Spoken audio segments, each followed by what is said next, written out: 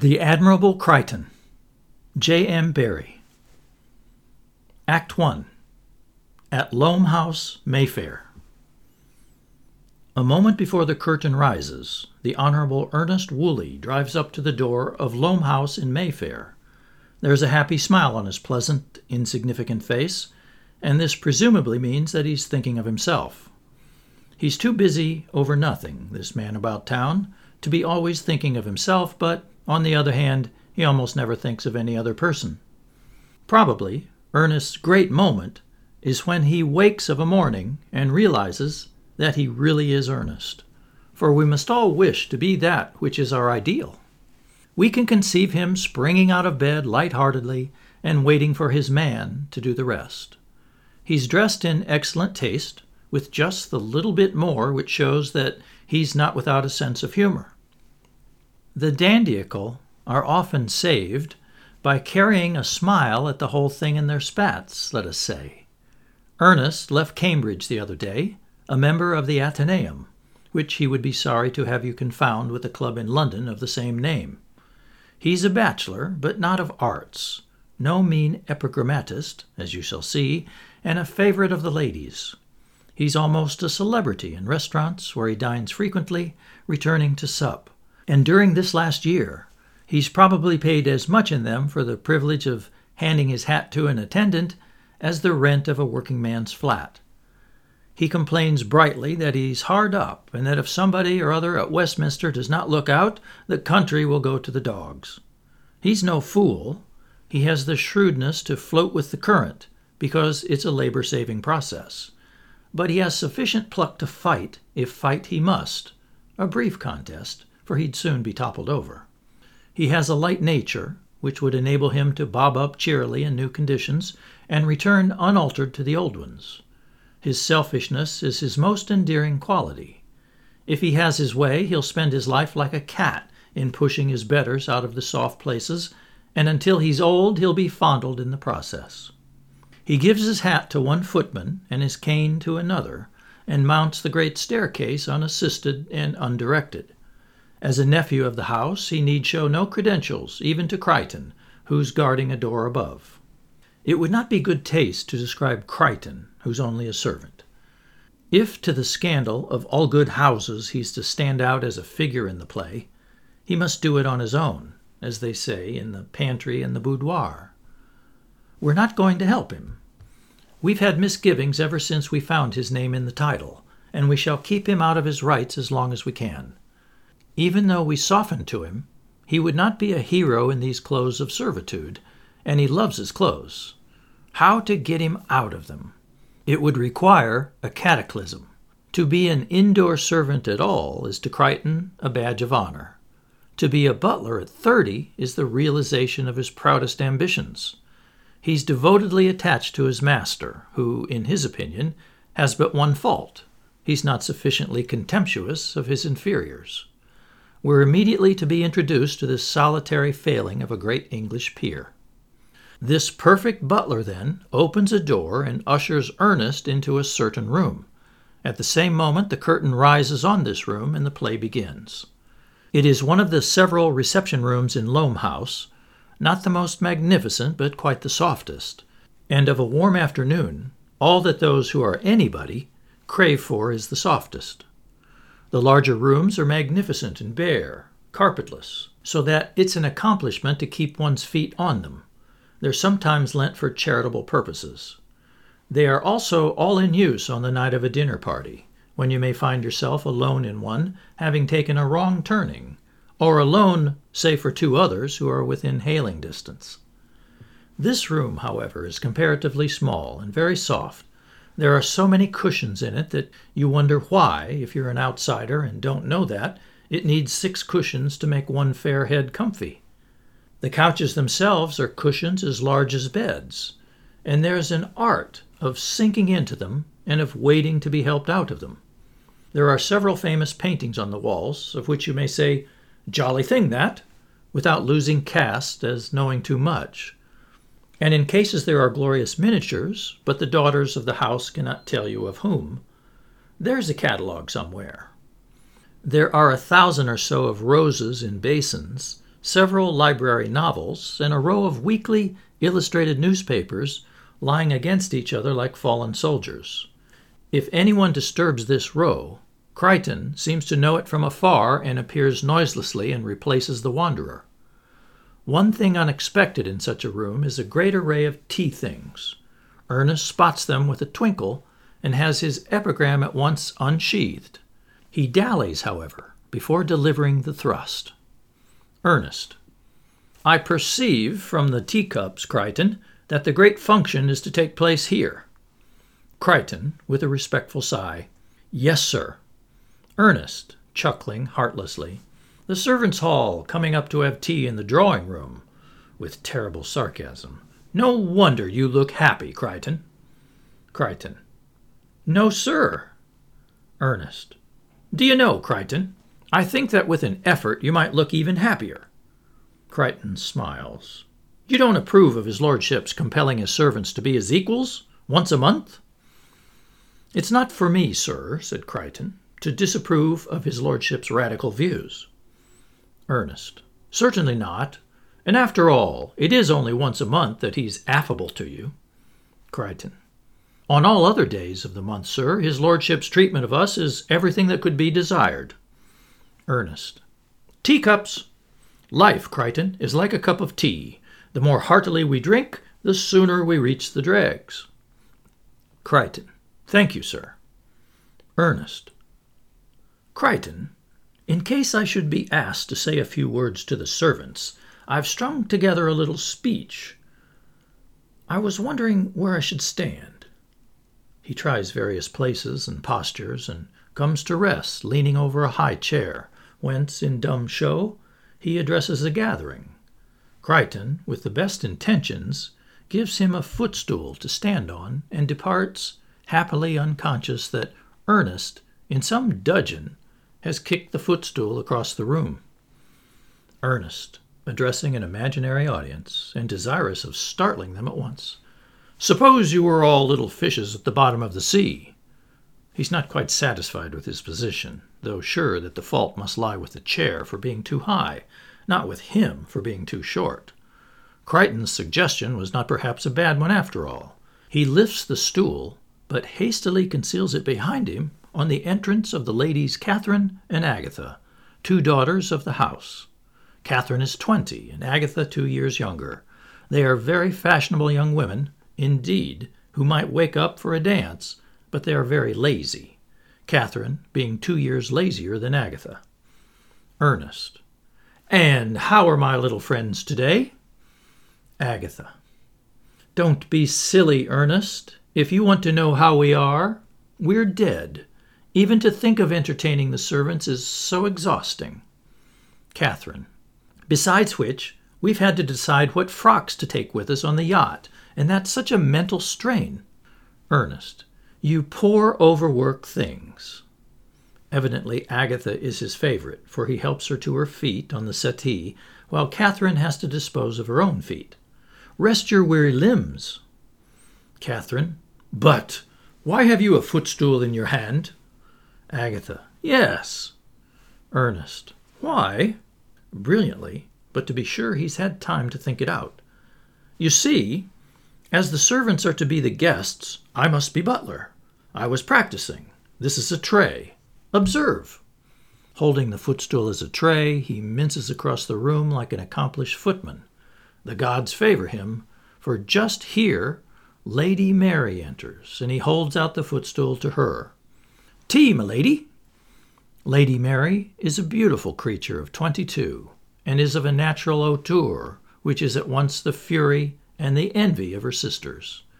If she chooses, she can make you seem so insignificant that you feel you might be swept away with the crumb-brush. She seldom chooses, because of the trouble of preening herself as she does it. She's usually content to show that you merely tire her eyes. She often seems to be about to go to sleep in the middle of a remark.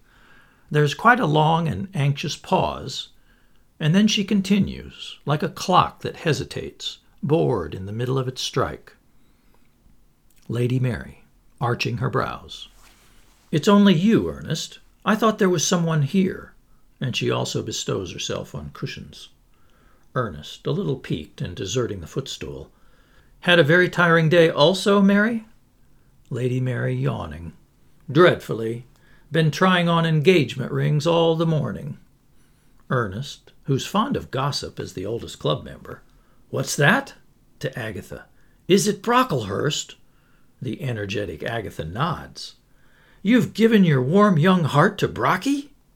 Lady Mary is impervious to his humor, but he continues bravely. I don't wish to fatigue you, Mary, by insisting on a verbal answer, but if without straining yourself you can signify yes or no, won't you make the effort? She indolently flashes a ring on her most important finger, and he starts back melodramatically. The ring! Then I'm too late. Too late! Fixing Lady Mary sternly with the prosecuting counsel. May I ask, Mary, does Brocky know? Of course, it was that terrible mother of his who pulled this through. Mother does everything for Brocky. Still, in the eyes of the law, you'll be not her wife, but his, and therefore I hold that Brocky ought to be informed. Now, he discovers that their languorous eyes have closed. If you girls are shamming sleep in the expectation that I shall awaken you in the manner of beloved ladies, abandon all such hopes. Catherine and Agatha look up without speaking. Lady Mary, speaking without looking up, You impertinent boy. Ernest, eagerly plucking another epigram from his quiver. I knew that was it, though I don't know everything. Agatha, I'm not young enough to know everything. He looks hopefully from one to another, but though they try to grasp this, his brilliance baffles them. Agatha, his secret admirer. Young enough? Ernest, encouragingly. Don't you see? I'm not young enough to know everything. Agatha. I'm sure it's awfully clever, but it's so puzzling. Here, Crichton ushers in an athletic, pleasant-faced young clergyman, Mr. Treherne, who greets the company. Catherine. Ernest, say it to Mr. Treherne. Ernest. Look here, Treherne, I'm not young enough to know everything. Treherne. How do you mean, Ernest? Ernest, a little nettled. I mean what I say. Lady Mary. Say it again. Say it more slowly. Ernest. I'm not young enough to know everything. Treherne. I see. What you really mean, my boy, is that you're not old enough to know everything. Ernest. No, I don't. Treherne. I assure you that's it. Lady Mary. Of course it is. Catherine. Yes, Ernest, that's it. Ernest, in desperation, appeals to Crichton. Ernest. I'm not young enough, Crichton, to know everything. It's an anxious moment, but a smile is at length extorted from Crichton as with a corkscrew. Crichton. Thank you, sir. He goes. Ernest, relieved. Ah! If you had that fellow's head, Treherne, you would find something better to do with it than play cricket. I hear you bowl with your head. Treherne, with proper humility. I'm afraid cricket is all I'm good for, Ernest. Catherine, who thinks he has a heavenly nose. Indeed, it isn't. You are sure to get on, Mr. Treherne. Treherne. Thank you, Lady Catherine. Catherine. But it was the bishop who told me so. He said a clergyman who breaks both ways is sure to get on in England. Treherne. I'm jolly glad. The master of the house comes in, accompanied by Lord Brocklehurst. The Earl of Loam is a widower, a philanthropist, and a peer of advanced ideas. As a widower, he is at least able to interfere in the domestic concerns of his house, to rummage in the drawers, so to speak, for which he has felt an itching all his blameless life. His philanthropy has opened quite a number of other drawers to him, and his advanced ideas have blown out his figure. He takes in all the weightiest monthly reviews and prefers those that are uncut because he perhaps never looks better than when cutting them. But he does not read them, and save for the cutting it would suit him as well merely to take in the covers. He writes letters to the papers, which are printed in a type to scale with himself, and he's very jealous of those other correspondents who get his type. Let laws and learning, art and commerce die, but leave the big type to an intellectual aristocracy. He is really the reformed House of Lords, which will come some day. Young Lord Brocklehurst is nothing save for his rank. You could pick him up by the handful any day in Piccadilly or Holborn, buying socks or selling them. Lord Loam, expansively. "You're here, Ernest. Feeling fit for the voyage, Treherne?" Treherne. "Looking forward to it enormously." Lord Loam. "That's right." He chases his children about as if they're chickens. "Now then, Mary, up and doing, up and doing. Time we had the servants in. They enjoy it so much." Lady Mary. "They hate it." Lord Loam. "Mary, to your duties," and he points severely to the tea-table. Ernest, twinkling. "Congratulations, Brocky." Lord Brocklehurst, who detests humor. "Thanks." Ernest. "Mother pleased?" Lord Brocklehurst, with dignity. "Mother is very pleased." Ernest. "That's good. Do you go on the yacht with us?" Lord Brocklehurst. "Sorry, I can't. And look here, Ernest, I'll not be called Brocky." Ernest. "Mother don't like it?" Lord Brocklehurst. "She does not." He leaves Ernest, who forgives him and begins to think about his speech. Crichton enters. Lord Loam, speaking as one man to another. "We're quite ready, Crichton." Crichton is distressed. Lady Mary, sarcastically. "How Crichton enjoys it!" Lord Loam, frowning. "He's the only one who doesn't. Pitiful creature." Crichton, shuddering under his lord's displeasure. "I can't help being a conservative, my lord." Lord Loam.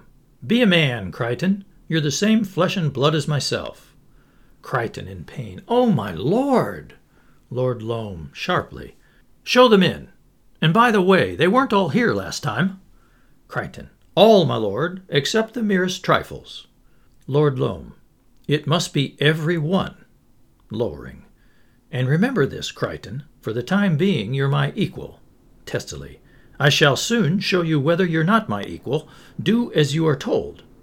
Crichton departs to obey, and his lordship is now a general. He has no pity for his daughters and uses a terrible threat. "And girls, remember, no condescension. The first who condescends recites." This sends them scurrying to their labors. "By the way, Brocklehurst, can you do anything?" Lord Brocklehurst. "How do you mean?" Lord Loam. "Can you do anything? With a penny or a handkerchief? Make them disappear, for instance." Lord Brocklehurst. "Good heavens, no." Lord Loam. "It's a pity. Every one in our position ought to be able to do something. Ernest, I shall probably ask you to say a few words. Something bright and sparkling." Ernest. "But, my dear uncle, I have prepared nothing." Lord Loam. "Anything impromptu will do." Ernest. "Oh, well, if anything strikes me on the spur of the moment." He unostentatiously gets the footstool into position behind the chair. Crichton reappears to announce the guests, of whom the first is the housekeeper. Crichton, reluctantly. "Mrs. Perkins." Lord Loam, shaking hands. "Very delighted, Mrs. Perkins. Mary, our friend, Mrs. Perkins." Lady Mary. "How do you do, Mrs. Perkins? Won't you sit here?" Lord Loam, threateningly. "Agatha!" Agatha, hastily. "How do you do? Won't you sit down?" Lord Loam, introducing. "Lord Brocklehurst, my valued friend, Mrs. Perkins." Lord Brocklehurst bows and escapes. He has to fall back on Ernest. Lord Brocklehurst. "For heaven's sake, Ernest, don't leave me for a moment. This sort of thing is utterly opposed to all my principles." Ernest, airily. "You stick to me, Brocky, and I'll pull you through." Crichton. "Monsieur Fleury." Ernest. "The chef." Lord Loam, shaking hands with the chef. "Very charmed to see you, Monsieur Fleury." Fleury. "Thank you very much." Fleury bows to Agatha, who is not effusive. Lord Loam, warningly. "Agatha, recitation." She tosses her head, but immediately finds a seat and tea for Monsieur Fleury. Treherne and Ernest move about, making themselves amiable. Lady Mary is presiding at the tea-tray. Crichton. "Mr. Rolleston." Lord Loam, shaking hands with his valet. "How do you do, Rolleston?" Catherine looks after the wants of Rolleston. Crichton. Mr. Thompset. Thompset, the coachman, is received with honours, from which he shrinks. Crichton. Miss Fisher. This superb creature is no less than Lady Mary's maid, and even Lord Loam is a little nervous. Lord Loam. This is a pleasure, Miss Fisher. Ernest, unabashed. If I might venture, Miss Fisher, and he takes her unto himself. Crichton. Miss Simmons. Lord Loam, to Catherine's maid. You're always welcome, Miss Simmons. Ernest, perhaps to kindle jealousy in Miss Fisher. At last we meet. Won't you sit down? Crichton. Mademoiselle Jean. Lord Loam. Charmed to see you, Mademoiselle Jean. A place is found for Agatha's maid, and the scene is now an animated one. But still our host thinks his girls are not sufficiently sociable. He frowns on Lady Mary. Lady Mary, in alarm. Mr. Treherne, this is Fisher, my maid. Lord Loam sharply. Your what, Mary? Lady Mary. My friend. Crichton. Thomas. Lord Loam. How do you do, Thomas? The first footman gives him a reluctant hand. Crichton. John. Lord Loam. How do you do, John? Ernest signs to Lord Brocklehurst, who hastens to him. Ernest, introducing, Brocklehurst, this is John. I think you've already met on the doorstep. Crichton. Jane. She comes, wrapping her hands miserably in her apron. Lord Loam, doggedly. Give me your hand, Jane. Crichton. Gladys. Ernest. How do you do, Gladys? You know my uncle? Lord Loam. Your hand, Gladys. He bestows her on Agatha. Crichton. Tweeny. She's a very humble and frightened kitchen maid, of whom we are to see more. Lord Loam. So happy to see you. Fisher. John, I saw you talking to Lord Brocklehurst just now. Introduce me. Lord Brocklehurst, at the same moment to Ernest. That's an uncommon pretty girl. If I must feed one of them, Ernest, that's the one. But Ernest tries to part him and Fisher as they're about to shake hands. Ernest. No, you don't. It won't do, Brocky. To Miss Fisher. You're too pretty, my dear. Mother wouldn't like it. Discovering Tweeny. Here's something safer. Charming girl, Brocky. Dying to know you. Let me introduce you. Tweeny, Lord Brocklehurst. Lord Brocklehurst. Tweeny. Brocklehurst accepts his fate, but he still has an eye for Fisher, and something may come of this. Lord Loam, severely. They're not all here, Crichton. Crichton, with a sigh. Odds and ends. A stable boy and a page are shown in, and for a moment no daughter of the house advances to them. Lord Loam, with a roving eye on his children. Which is to recite? The last of the company are, so to say, embraced. Lord Loam to Thompset, as they partake of tea together. And how are all at home? Thompset. Fairish, my lord, if 'tis the horses you're inquiring for. Lord Loam. No, the family. How's the baby? Thompset. Blooming, your lordship. Lord Loam. A very fine boy. I remember saying so when I saw him. Nice little fellow. Thompset. Not quite knowing whether to let it pass. Beg pardon, my lord, it's a girl. Lord Loam. A girl? Exactly what I said. I distinctly remember saying, if it's spared, it will be a girl. Crichton now comes down. Lord Loam. Very delighted to see you, Crichton. Crichton has to shake hands. Mary, you know Mr. Crichton. He wanders off in search of other prey. Lady Mary. Milk and sugar, Crichton. Crichton. I'm ashamed to be seen talking to you, my lady. Lady Mary. To such a perfect servant as you all, this must be most distasteful. Crichton is too respectful to answer. Oh, please do speak, or I shall have to recite. You do hate it, don't you? Crichton. It pains me, your ladyship. It disturbs the etiquette of the servants' hall. After last month's meeting, the page boy, in a burst of equality, called me Crichton. He was dismissed. Lady Mary. I wonder, I really do, how you can remain with us. Crichton. I should have felt compelled to give notice, my lady, if the master had not had a seat in the upper house. I cling to that. Lady Mary. Do go on speaking. Tell me, What did Mr. Ernest mean by saying he was not young enough to know everything? Crichton. I've no idea, m'lady. Lady Mary. But you laughed. Crichton. M'lady, he's the second son of a peer. Lady Mary. Very proper sentiments. You're a good soul, Crichton. Lord Brocklehurst, desperately to Tweeny. And now tell me, have you been to the opera? What sort of weather have you been having in the kitchen? Tweeny gurgles. For heaven's sake, woman, be articulate. Crichton, still talking to Lady Mary. No, m'lady. His lordship may compel us to be equal upstairs, but there will never be equality in the servants' hall. Lord Loam, overhearing this. What's that? No equality? Can't you see, Crichton, that our divisions into classes are artificial, that if we were to return to nature, which is the aspiration of my life, all would be equal? Crichton. If I may make so bold as to contradict your lordship. Lord Loam, with an effort. Go on. Crichton. The divisions into classes, my lord, are not artificial. They are the natural outcome of a civilized society. To Lady Mary. There must always be a master and servants in all civilized communities, my lady, for it's natural, and whatever is natural is right. Lord Loam, wincing.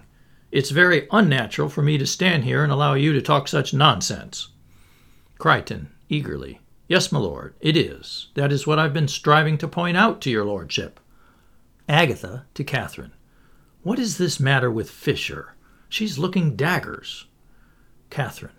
The tedious creature, some question of etiquette, I suppose. She sails across to Fisher.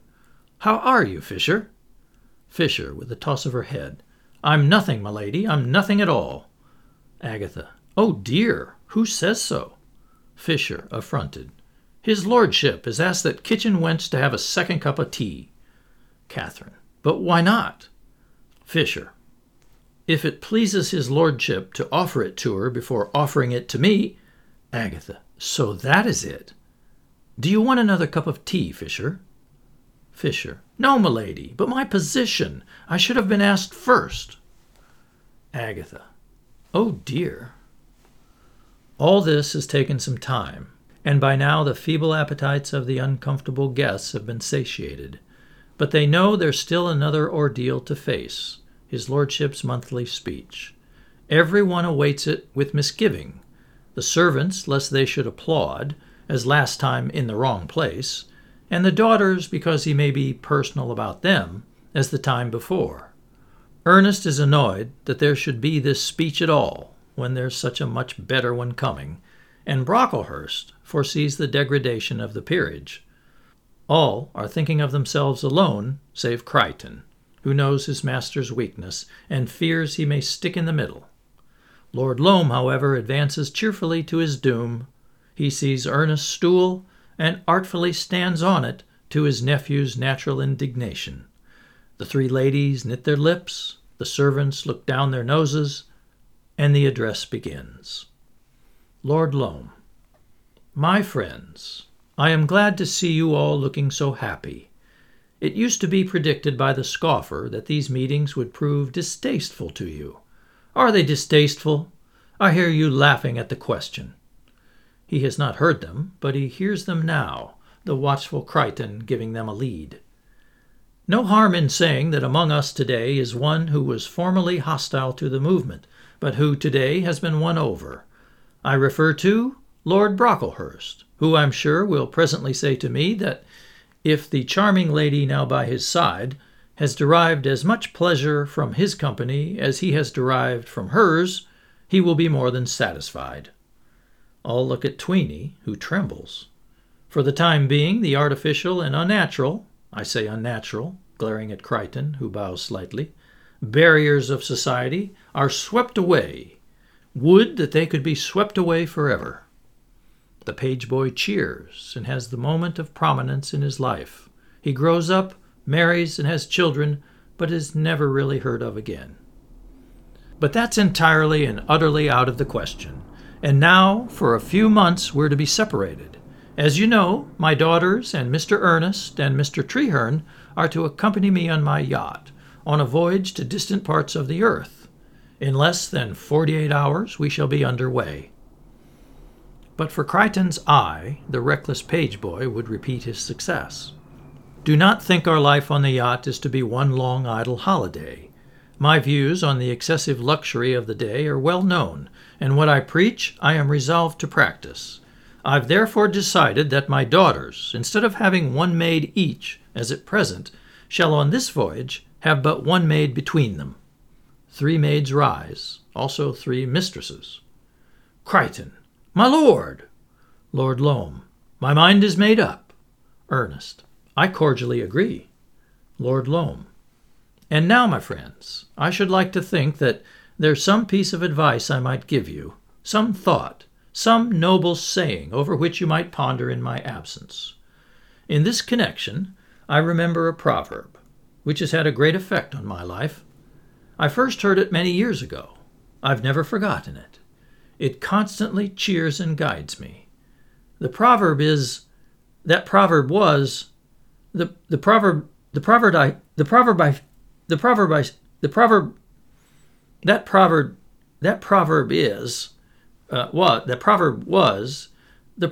I speak of."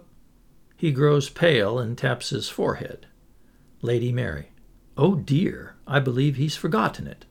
Lord Loam, desperately: That proverb to which I refer, alas, it has gone."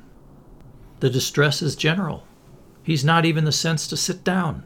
He gropes for the proverb in the air. They try applause, but it's no help. "I have it now." Not he. Lady Mary, with confidence: "Crichton." He does not fail her. As quietly as if he were in galoshes, mind as well as feet, he dismisses the domestics. They go according to precedence as they entered, yet in a moment they are gone. Then he signs to Mr. Treherne, and they conduct Lord Loam with dignity from the room. His hands are still catching flies. He still mutters, that proverb, but he continues, owing to Crichton's skillful treatment, to look every inch a peer. The ladies have now an opportunity to air their indignation. Lady Mary: "One maid among 3 grown women?" Lord Brocklehurst: "Mary, I think I'd better go. That dreadful kitchen maid—" Lady Mary: "I can't blame you, George." He salutes her. Lord Brocklehurst: "Your father's views are shocking to me, and I'm glad I'm not to be one of the party on the yacht. My respect for myself, Mary, my natural anxiety as to what mother will say. I shall see you, darling, before you sail." He bows to the others and goes. Ernest: "Selfish brute, only thinking of himself. What about my speech?" Lady Mary: "1 maid among 3 of us. What's to be done?" Ernest: "Pooh! You must do for yourselves, that's all." Lady Mary: "Do for ourselves? How can we know where our things are kept?" Agatha: "Are you aware that dresses button up the back?" Catherine: "How are we to get into our shoes and be prepared for the carriage?" Lady Mary: "Who's to put us to bed? And who's to get us up? And how shall we ever know it's morning if there's no one to pull up the blinds?" Crichton crosses on his way out. Ernest: "How is his lordship now?" Crichton: "A little easier, sir." Lady Mary: "Crichton, send Fisher to me." He goes. Ernest: "I have no pity for you girls. Lady Mary: "Ernest, go away, and don't insult the broken-hearted." Ernest: "And uncommon glad I am to go. Ta-ta, all of you. He asked me to say a few words. I came here to say a few words, and I'm not at all sure that I couldn't bring an action against him." He departs, feeling that he's left a dart behind him. The girls are alone with their tragic thoughts. Lady Mary becomes a mother to the younger ones at last. "My poor sisters, come here." They go to her doubtfully. "We must make this draw us closer together. I shall do my best to help you in every way. Just now I cannot think of myself at all." Agatha: "But how unlike you, Mary." Lady Mary: "It's my duty to protect my sisters." Catherine: "I never knew her so sweet before, Agatha." Cautiously: "What do you propose to do, Mary?" Lady Mary: I propose, when we're on the yacht, to lend Fisher to you when I don't need her myself. Agatha. Fisher? Lady Mary, who has the most character of the three. Of course, as the eldest, I have decided that it's my maid we shall take with us. Catherine, speaking also for Agatha. Mary, you toad. Agatha. Nothing on earth would induce Fisher to lift her hand for either me or Catherine. Lady Mary. I was afraid of it, Agatha. That's why I'm so sorry for you. The further exchange of pleasantries is interrupted by the arrival of Fisher. Lady Mary. Fisher, you heard what his lordship said. Fisher. Yes, my lady. Lady Mary. Coldly, though the others would have tried blandishment. You have given me some satisfaction of late, Fisher, and to mark my approval, I've decided that you shall be the one maid who accompanies us. Fisher, acidly. I thank you, my lady. Lady Mary. That is all. You may go. Fisher, rapping it out. If you please, my lady, I wish to give notice. Catherine and Agatha gleam, but Lady Mary is of sterner stuff. Lady Mary, taking up a book. Oh, certainly. You may go. Catherine. But why, Fisher? Fisher. I could not undertake, my lady, to wait upon three. We won't do it. In an indignant outburst to Lady Mary. Oh, my lady, to think that this affront... Lady Mary, looking up. I thought I told you to go, Fisher. Fisher stands for a moment irresolute, then goes. As soon as she is gone, Lady Mary puts down her book and weeps. She's a pretty woman, but this is the only pretty thing we've seen her do yet. Agatha, succinctly. Serves you right. Crichton comes. Catherine. It'll be Simmons after all. Send Simmons to me. Crichton, after hesitating. My lady, might I venture to speak? Catherine. What is it? Crichton. I happen to know, your ladyship, that Simmons desires to give notice for the same reason as Fisher. Catherine. Oh! Agatha, triumphant. Then, Catherine, we take Jean. Crichton. And Jean also, my lady. Lady Mary is reading, indifferent though the heavens fall, but her sisters are not ashamed to show their despair to Crichton. Agatha. We don't blame them. Could any maid who respected herself be got to wait upon three? Lady Mary, with languid interest. I suppose there are such persons, Crichton. Crichton, guardedly. I've heard, my lady, that there are such. Lady Mary, a little desperate. Crichton, what's to be done? We sail in 2 days. Could one be discovered in the time? Agatha, frankly a supplicant. Surely you can think of someone. Crichton, after hesitating. There is in this establishment, your ladyship, a young woman... Lady Mary. Yes? Crichton. A young woman on whom I have for some time cast an eye. Catherine, eagerly. Do you mean as possibly lady's maid? Crichton. I had thought of her, my lady, in another connection. Lady Mary. Ah! Crichton. But I believe she's quite the young person you require. Perhaps if you could see her, my lady. Lady Mary. I shall certainly see her. Bring her to me. He goes. You two needn't wait. Catherine. Needn't we? We see your little game, Mary. Agatha. We shall certainly remain and have our 2/3 of her.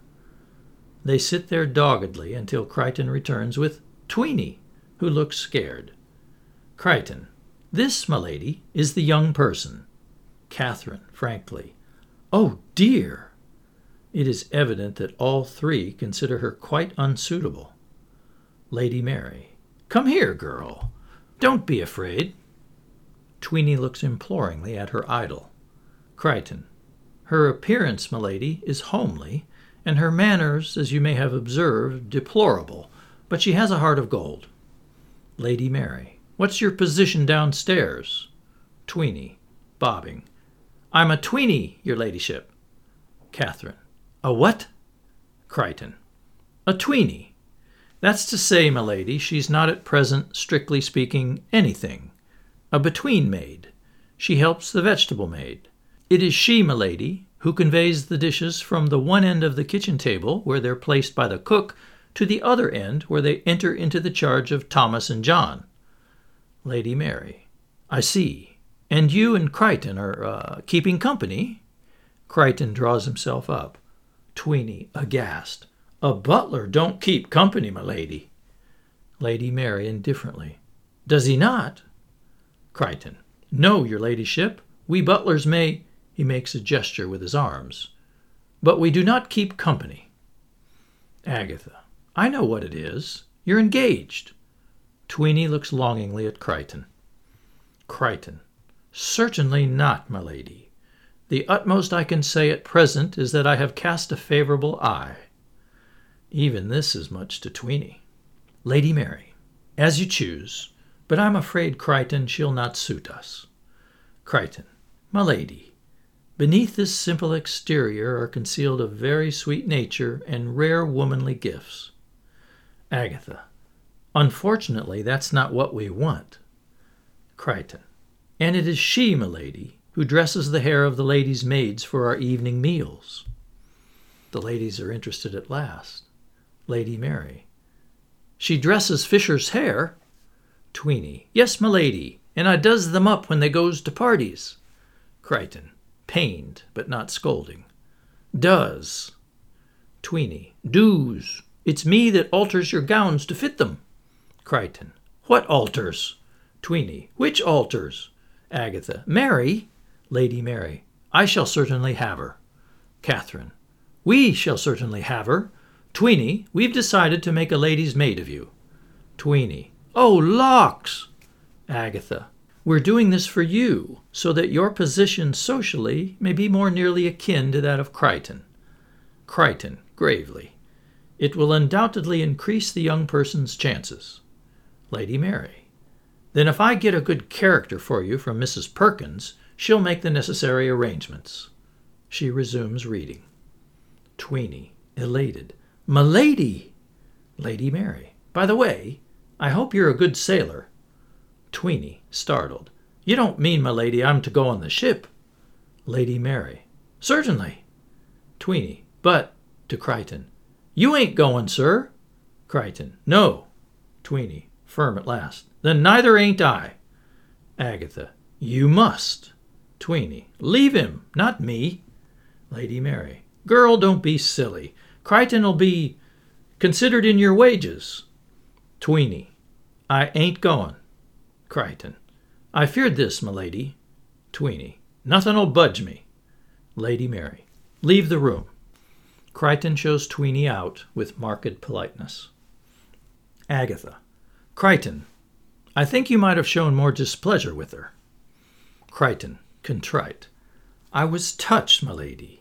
I see, my lady, that to part from her would be a wrench to me, though I could not well say so in her presence, not having yet decided how far I shall go with her. He's about to go when Lord Loam returns, fuming. Lord Loam. The ingrate, the smug, the fop. Catherine. What is it now, father? Lord Loam.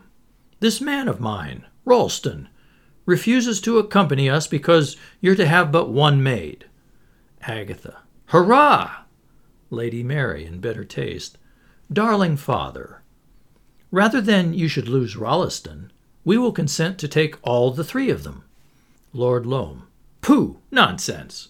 Crichton, find me a valet who can do without 3 maids. Crichton. Yes, my lord. Troubled.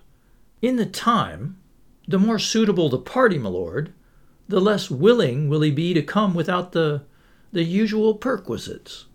Lord Loam. Anyone will do. Crichton. Shocked. My lord! Lord Loam. The ingrate! The puppy! Agatha has an idea and whispers to Lady Mary. Lady Mary. I ask a favor of a servant? Never. Agatha. Then I will. Crichton, would it not be very distressing to you to let his lordship go, attended by a valet who might prove unworthy? It is only for 3 months.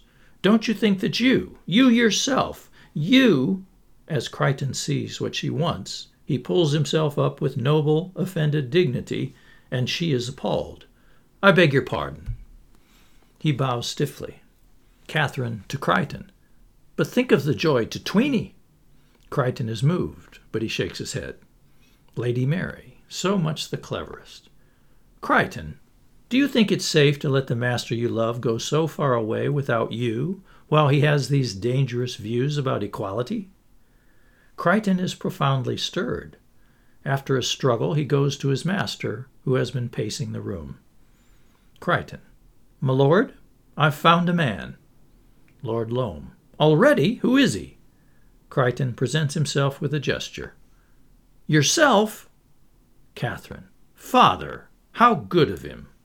Lord Loam. Pleased, but thinking it a small thing. Uncommon good. Thank you, Crichton. This helps me nicely out of a hole, and how it will annoy Rolleston. Come with me, and we shall tell him. Not that I think you've lowered yourself in any way.